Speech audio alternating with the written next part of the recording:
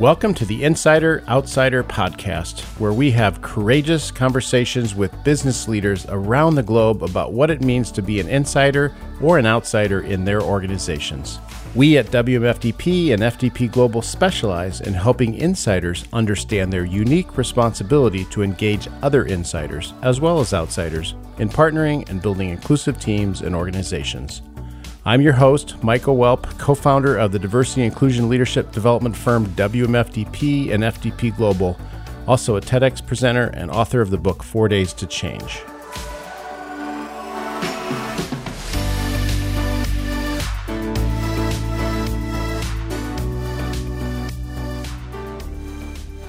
Welcome to another episode of the Insider Outsider podcast. I'm excited this week to be co-hosting today with Annika Koman, WMFDP, FDP Global Consultant. And Annika, you and I facilitated a 6-month process with McCain Foods with what was senior white leaders or white appearing leaders on a leadership trajectory track. And we've got 2 guests today that are going to be awesome to have a dialogue with. Do you want to share any context, Annika, that is alive for you around what the accelerator was and why we picked these 2 awesome leaders? Yeah, thanks, Michael. I just want to also acknowledge that this idea, this experiment that we ran was a collaboration with Sandra Kushney, the Global Director of DEI at McCain. And we were really looking at how do we help, especially senior white leaders, move beyond awareness into being able to embody and take some action. And how are they going to be supported in that? And I think the most important thing to think about in this is a lot of times leaders at this level, at a senior level, are, rewarded for being highly competent, having lots of experience, lots of competence in whatever area that they're responsible for. And in DEI leadership work, we're often taking action in the face of uncertainty, of not always knowing, of having or incomplete knowing, and highly vulnerable. So I just want to set the context today for what we're about to share as far as what happened in that DEI Leadership Accelerator is an example for leaders everywhere of how do you start moving this work from training room and training sessions, from, having an awareness or analysis of this work, but not moving into the experimentation and action taking where we really start to become shaped by culture, and we also shape culture that way. So I guess that would be some of what I would share as far as context. And the reason that we're going to be welcoming both Jillian Moffat and Kerry Hunnius into the conversation is that these are 2 of the leaders within this container and this experimentation that really took this work, I would say, to a depth in their personal reflection, their personal biases, their values. They didn't just keep it outside as an external McCain project, but they deeply internalized this work through reflection, through challenging some of their own biases and values, and for, putting themselves in the middle of some of this work. And then we're also able, through that inner work, to come back out and contribute in a more powerful way at McCain. So that would be the context that I could offer for what we're about to go into. Thank you, Annika. So we have our 2 guests. So let's welcome Kerry Hunnius and Jillian Moffat. And do you 2 want to just share a little bit about your backgrounds and roles at McCain? Sure. So this is Kerry Hunnius, and I am the Vice President of Business Transformation and Sustainability at McCain. I've been here for about 6 years. I work in our North American business. And prior to this, I came from a global role. So I've had some global experience within the McCain business as well. And in addition to that, I'm also active in some of our employee resource groups, and in particular, the Women at McCain resource group here in the U.S. Thanks, Kerry. Thank you. And this is Jillian Moffat, and I'm the Chief Technology Officer for our global business at McCain. And I've been at McCain for a little bit over a decade, actually. So I've been here for quite a while and have had a number of different roles, both in some of our business units as well as in different functions globally.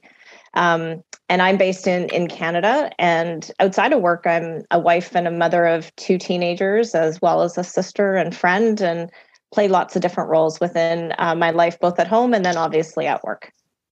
Thank you. Welcome. Monica, where do you feel drawn to start the dialogue? Yeah, I guess maybe starting to just ask you all, what was it like as you started to come into this DEI Leadership Accelerator? What was in your awareness, hopes, fears, concerns? And then maybe what led you, as you started to participate, what led you to the areas that you chose to focus your project on or your leadership on? So what was it like to start? I'll start. It was awkward. It was very uncomfortable. So being very vulnerable to something that was completely new. And as we called it a project, it felt very like I had to have outcomes. And what came throughout the process was, it was really a journey. And it was a learning journey, especially for me. But that vulnerability was really hard to overcome sometimes. And the idea of how people were going to view me and what I was learning about, what I was thinking about, it's much softer skills. And I think what you would get with executives who are here to drive results, they want to talk very analytically. And so being very open with your feelings, your emotions, what you're feeling, what you're seeing is a much different skill set that we haven't been trained on before. Mm-hmm. So I'm struck. I remember one of the things that you said at some point, Kerry, was about if all you ever show is perfection or competency, other people are going to think they always need to show up like that. So normalize that vulnerability, normalize making mistakes and being imperfect. And I remember that being a gem along the way. What helped you start to, I don't know if you ever got comfortable with that vulnerability or not, but what helped you start to move with it or in spite of it, or how did that go for you? Transparently, one of the things that really helped for me is having my kids home for summer break. We kicked us off over this, if I remember correctly, before the summer started, and having them home and actually having that dialogue at the kitchen table. They're much more open to that vulnerability, and I could ask questions. I could ask for feedback. And so it's a safe zone to start. And that's something that I'm trying to foster in my own family that I can then bring into work. And be more vulnerable at work. And transparently, actually, Jillian and I had this conversation yesterday, is it takes a lot of energy to not be yourself at work. And so being vulnerable is being yourself, or being yourself is being vulnerable. And so how do I actually raise my energy levels to be able to bring my whole self? And that was advice Jillian actually just gave me yesterday. So just another little nugget there. Wow. Yeah. What a path to practice with your kids, to have the benefit of that openness and then bring that to work and find yourself being more yourself. So it sounds like it's like there's an edge, but you gain energy when you are more yourself. Yeah. And not everybody's going to respond in the most positive way. Some people don't want you to be vulnerable. And that's okay. It's being able to read that signal and maybe taper back a little bit. But you also find a different network. You find yourself opening up to a different network because the more vulnerable you start to read how people are reacting to you, you then you start to bring people more along on your journey. You figure out who are early adopters, who are wanting to grow and develop. You can actually bring them along faster. What was it like for you, Jillian?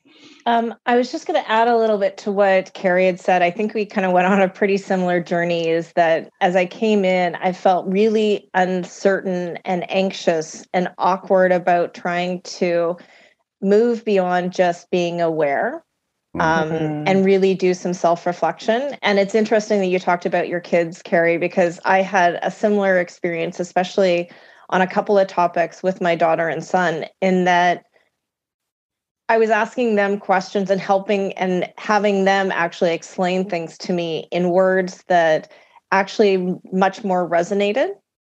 And then helping to kind of, I think, also hold me accountable and give me a safe space where I could ask some of the questions that, especially when it comes to like gender fluidity, that I wasn't exposed to as I was growing up. And so it's a topic that I think we sometimes get uncomfortable asking questions on because we don't want to offend anybody.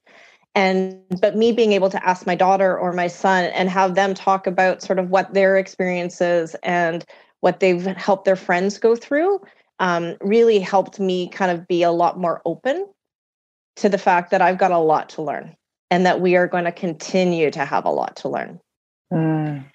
The other thing that I really liked was the fact that as we were going through this process, we did actually have a bit of a network, and it wasn't necessarily the network that I typically use at work. And so I was able to connect with people like Kerry and others.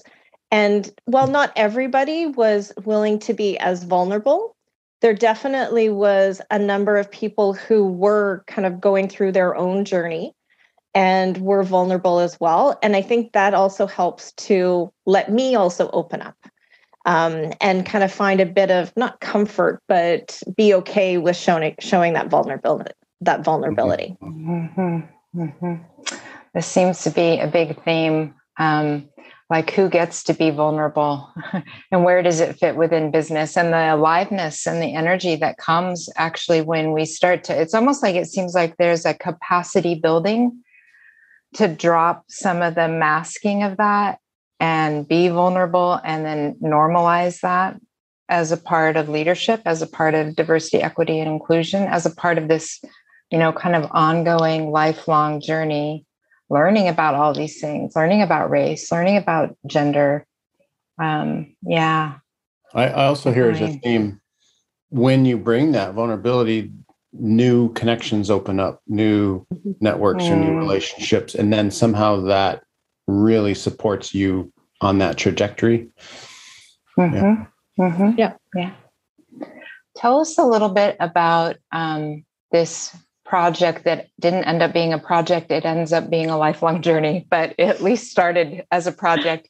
How did you connect with what you most wanted to learn about, influence, challenge yourself with? How did you find, what was that experience like? You want me to go first, Kerry? Perfect. Okay. So my project was actually going on a learning journey about Indigenous history and culture in Canada. And I wanted to figure out and investigate ways that I could actually start to incorporate some of the truth and reconciliation actions into how I would be as a leader, but then also what I could do for the Indigenous community. And just to give a bit of context, as we started the course, as Kerry said, it was in the springtime. And if anybody would remember, that's when there was the confirmation of the remains at a number of former residential schools. So these were children's remains at former schools in a number of different communities in Canada. And I actually grew up in Western Canada, and that's actually where the original sites were. And I think, as someone who grew up in Western Canada, Indigenous culture and people were actually much more woven into my day-to-day life. So I had kids in my school who were Indigenous. I had friends. I played softball with girls that were Indigenous. And so it was much more prevalent. And I think as a kid, although I knew that there was prejudice and I had heard about racism, I don't think I really internalized it, nor did I actually really try to find anything out about it, if I'm going to be really honest. And I think all of the discoveries, which aren't really discovery, I think it's more of a confirmation, because there's always been stories that children died at these schools. It really kind of tore at my heart, I think, both as just a human being, as a mom, and then someone who grew up there. And I really wanted to make sure that I was reflecting on myself, and that also reconciling my own need that I needed to do my own work. in order to kind of reconnect with who I was as a kid, but then also reconnecting with the Indigenous community. Mm-hmm. Wow. Thank you for sharing that loop. That's powerful. Kerry, you want to give us a little overview too? What drew you into your project? Absolutely. So as I started to just open up and doing some research about where I really wanted to focus, one of the things that came through in my research was the rate of suicide amongst teenagers in the LGBTQ plus community. And the reason why that really hit home to me is when I was in middle school, one of my teammates and classmates had died by suicide. And it struck a chord with me. And the other piece I was reading about was it was even more prevalent amongst teenagers who were active in religious organizations. And so the impact that religious organizations had on the LGBTQ plus community and teenagers. And that is never an outcome that anybody wants for their child, for their friend. And one of the things I'm also very active is I'm active in my church with our teenage community. And so just that really struck a chord with me is how can I actually create a safe space? How can I bring it to life pretty quickly with the teenagers that I mentor on a weekly basis for them? And it may not be in their, in their gender fluidity or their sexual preference, but it's more around how do I create a safe space for them to have any conversation? And so that's really how I started my journey and that learning journey that I've been on. Unfortunately, had to bring it to life pretty quickly as a student, a friend of many of my students died by suicide in December. And so just opening up that dialogue and learning more about how to speak about suicide, how to speak to teenagers about it it impacted me right away. So that's why it was really important for me. And I have a lot to learn. I'm far from at the end of my journey, but the important thing is I've started. Mm-hmm. Mm-hmm. Yeah, I feel curious. I mean, impacted by both of you, like almost a little stunned, speechless when you're sharing the depth.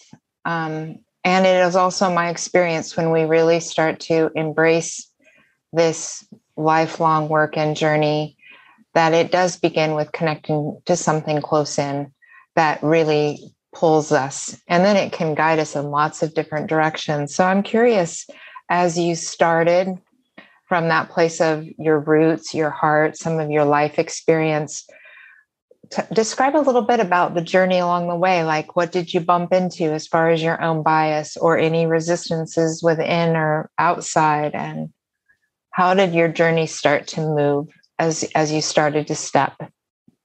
Yeah. How about you, Jillian? Want to share a little bit first?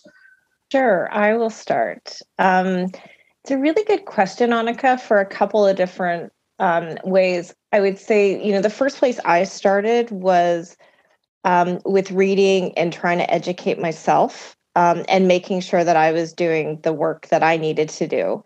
And I will say that, I had this whole plan. I'm someone who puts together a plan, I execute the plan, and I move forward. And one of the things is after I had, I'd read books and I educated myself and I'd been trying to listen more to Indigenous voices. I made a couple calls where I was actually going to try to volunteer with an organization.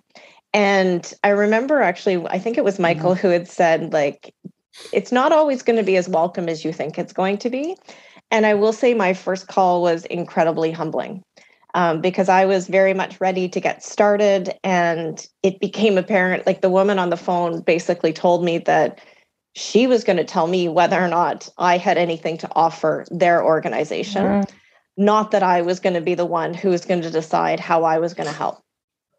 And although that kind of, I think, took me a bit aback, and then I was mortified and embarrassed and very awkward.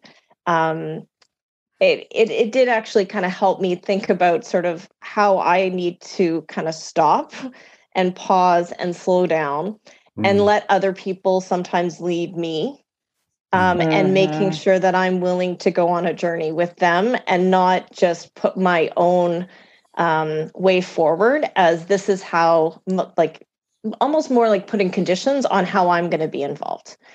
And I think that's actually it's been helpful for me, both in terms of going on that journey, but then also thinking about, how I lead teams, and the fact that sometimes I do actually need to stop and reflect. Mm-hmm.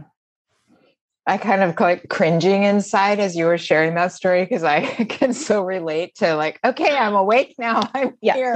I'm bringing it, and forgetting, like, wow, this work has been moving and we're just entering in somewhere in the right. And how do we step back, listen, learn, follow, relate, which is so sometimes opposite how we've been conditioned in the business world.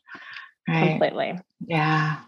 I also love how you took what you learned in that process. Oh, I want to slow down. I need to slow down. I need to go on their ride, and took it into, how do I relate to my teams, and how does that change how I might relate if I use that muscle internally too, and inside with my organization.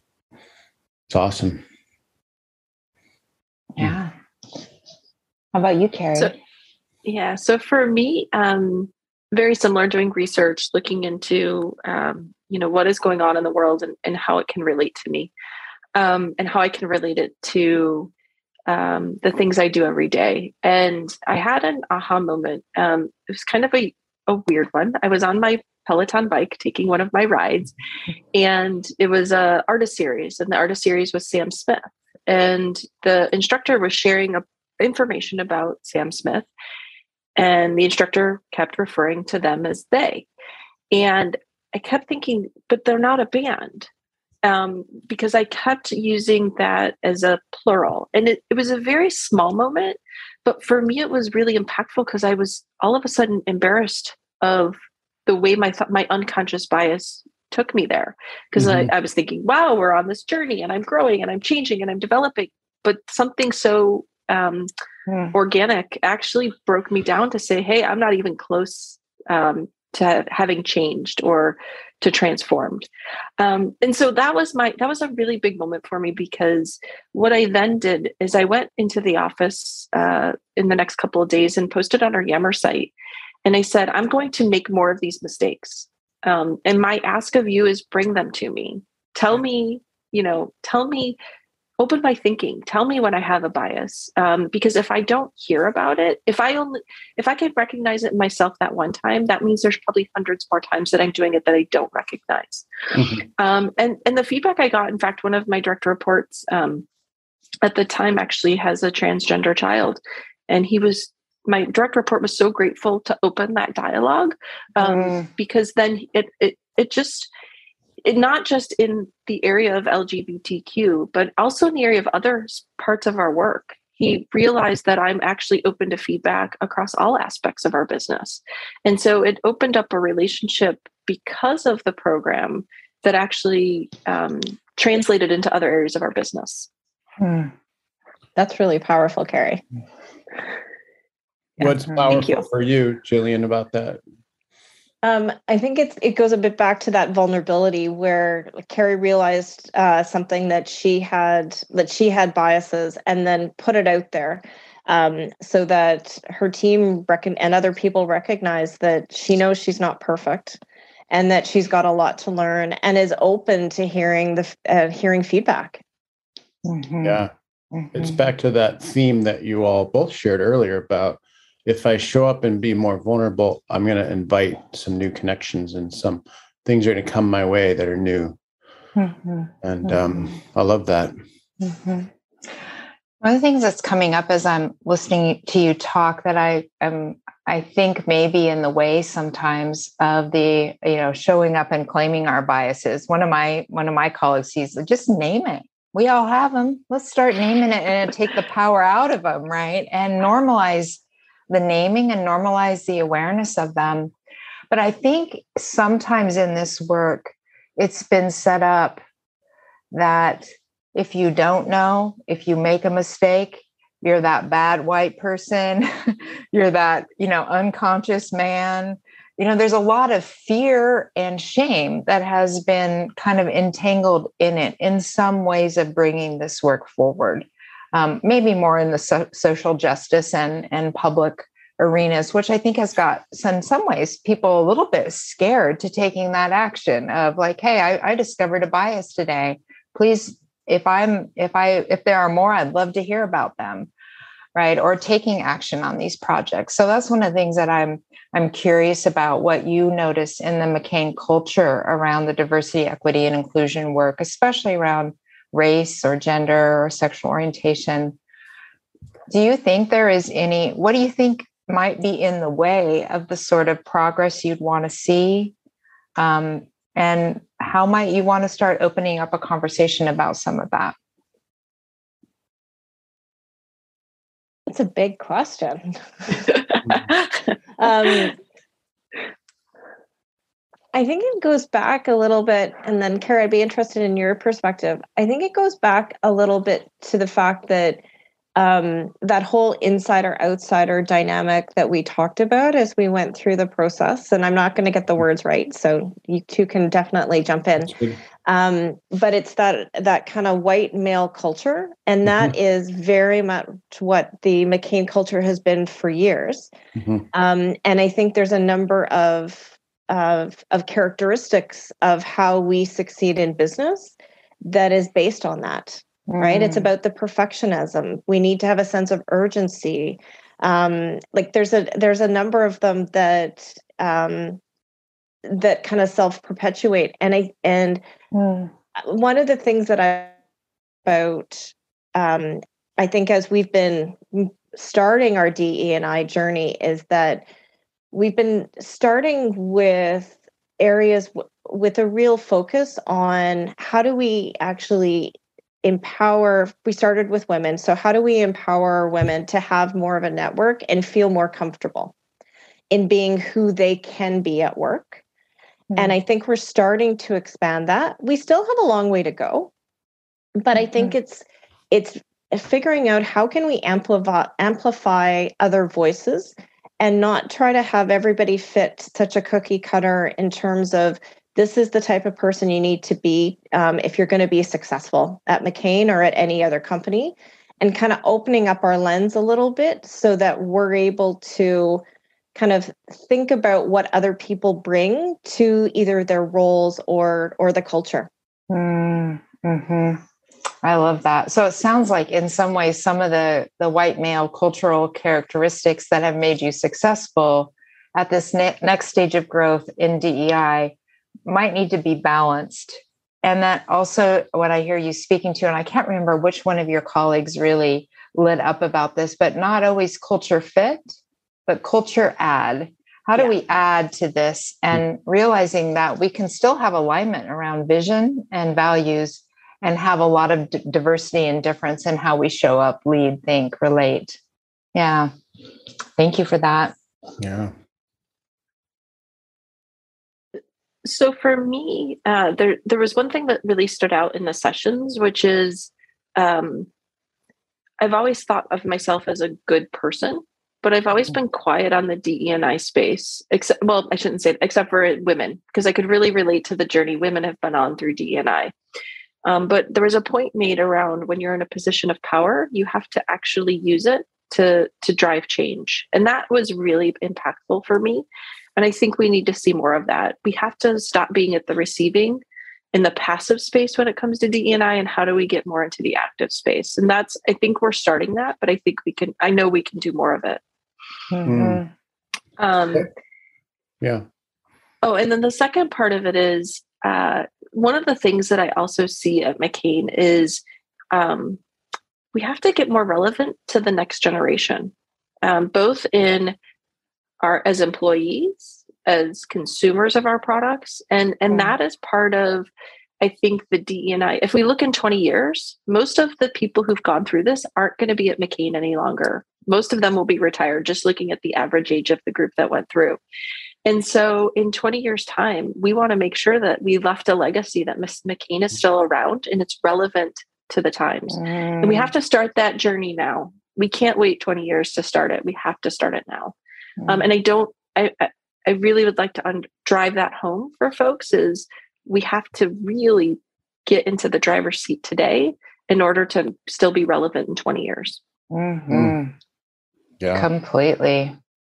And that this work is a big part of what's going to drive that change, that business transformation, and that relevancy, in 5 years even, right? If companies aren't responding now. Yeah. Well, if you look at, the 15 to the Gen Zers, this is natural to them. This is organic for them. And so if we're not bringing them into our environment today, it's going to be a detractor. And I think it's really important just for the future generations. Love that. You both shared stories, I think, about turning to your kids as teachers and learning from them too. Wow. I'm looking at this quote, Kerry, in front of me of something that you said that is really powerful. Silence doesn't give the feeling of acceptance to those that are or feel different than the mainstream. So we have to drive inclusivity. Passiveness is the same as driving exclusivity. And I'm curious about a quote from the Neuro Leadership Institute recently said that if you're not intentionally excluding, you're accidentally excluding. So I'm curious about intentional inclusion and maybe how you have changed how you show up with your teams, with your peers in more of an intentional way to think about inclusion, to think about belonging, to think about what is the culture add, as you said, Jillian. Anything about that you'd want to share? Yes. So when we've done some testing in the past, I have very low inclusion scores. Just naturally, I'm a 0 and a 1 when it comes to natural inclusion. So switching from an unconscious having a natural exclusion, just in how I'm wired, to proactive and intentional inclusion. It's something I have to work on. It's not something that comes naturally to me. I write a to-do list of people I need to call every day. And I leverage people to help me on that journey. And so one of the people that I've really come to add as a partner is actually my assistant. So I've explained to her that I need help in this space and she's very good at it. And so she stays on top of it.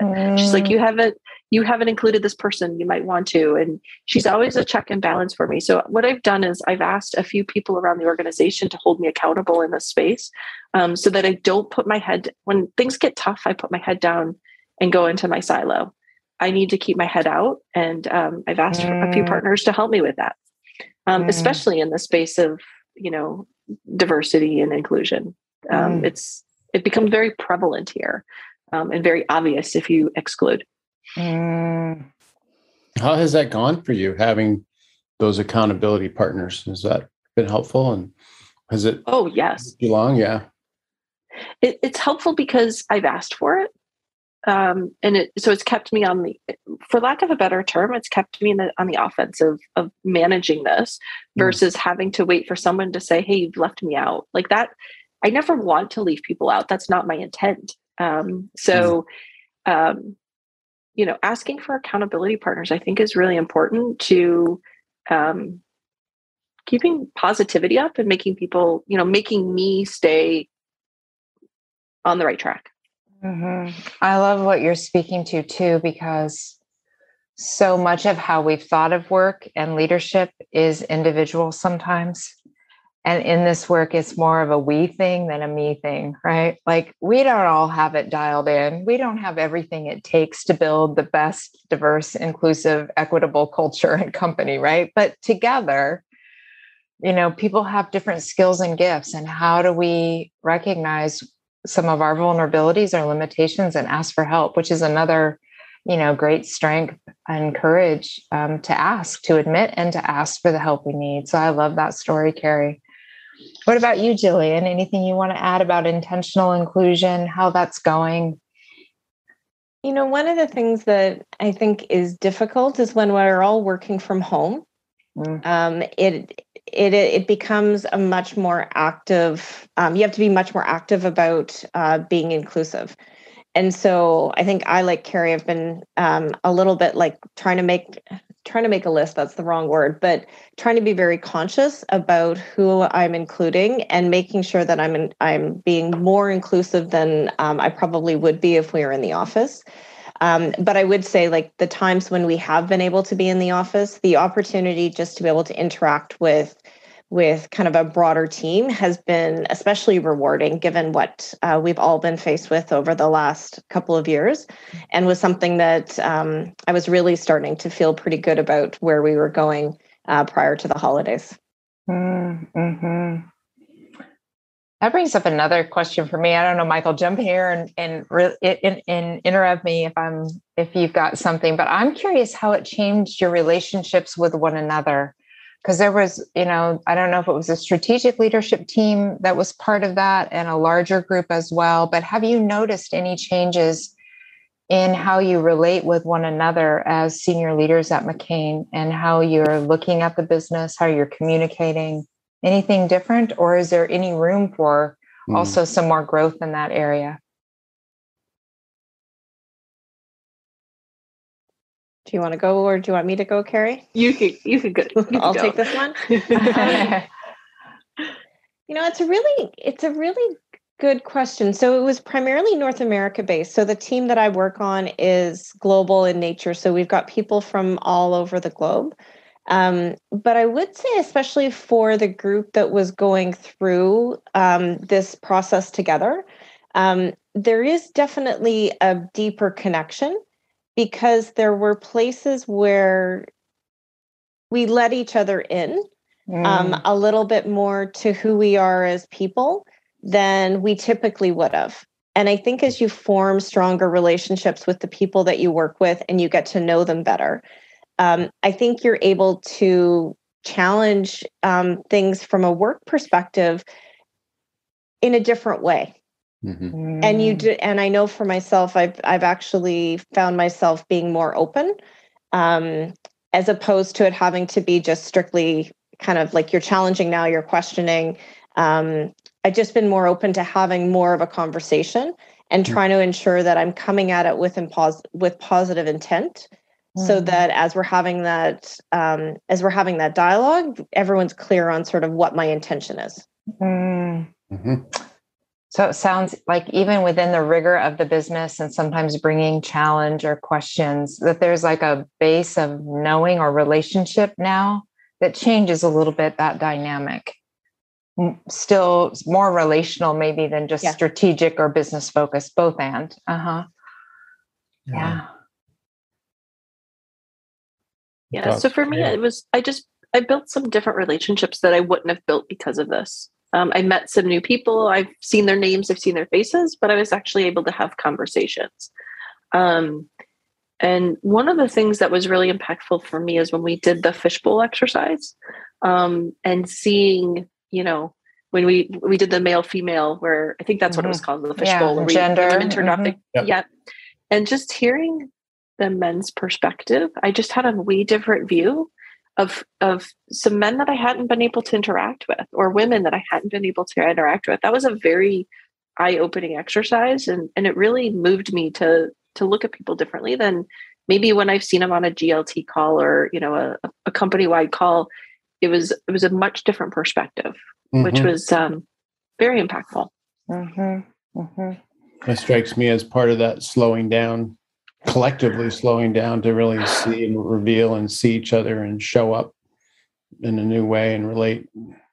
Yeah, I'm noticing that our time is coming down, and imagining you might have other commitments at the top of the hour. I want to hear any last thoughts you have. I also just want to appreciate you both for being here, knowing that, this is about leading in an area that we don't always feel confident in. So choosing to show up here on this podcast is another act of vulnerability, humility. And it's not about somehow I'm an expert. It's like I'm willing to lean into publicly sharing my journey, and including what you've said, both of you said, ask my group for feedback hold me accountable and then manage myself around that. I'm really inspired. And I also want to honor you, Annika, as really a huge thought leader person that helped really invent this process of learning and action and reflection and moving between being and doing. And I think you set the bar in your coaching pods for not just focusing on the projects, but how am I changing myself as a person to align with the being and the doing. So thank you for that. Yeah. Any closing thoughts that you want others on their journeys to think about, or anything you want to say in closing to each other here? Maybe I'll start. This is Jillian. The thing that I have really appreciated in this whole process and the journey that I think the two of you really helped us kickstart is it's helping us be open to being uncomfortable and getting through some of the awkwardness and helping us think through, how do we actually go upon our own learning journey, and acknowledging the fact that we all have a lot to learn, that we're going to make mistakes, and that's okay. And that what's important that we pick ourselves back up and we try again.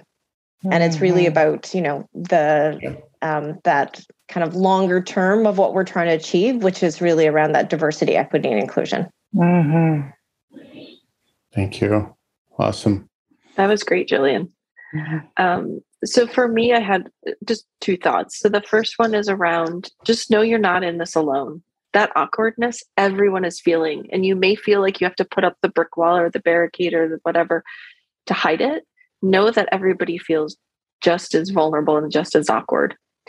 And then the second thing, and Michael and Annika, I want to thank you for this, is to slow down and take the time to work on it. Every time we've come into these, you guys have a sense of calmness that just takes your work blood pressure from up here to a sense of zen down here, that it's like, okay, I can breathe and I can actually work on something that's not about making French fries today. I can actually work on me, which is so important. And then just one last thing. Thank you, Jillian, for being a partner in this. We've actually talked offline about this, and just being able to bounce ideas off of you and just being a thought partner in not just this journey, but other journeys. So I just want to put it on record to say thank you. Thank you too, Kerry.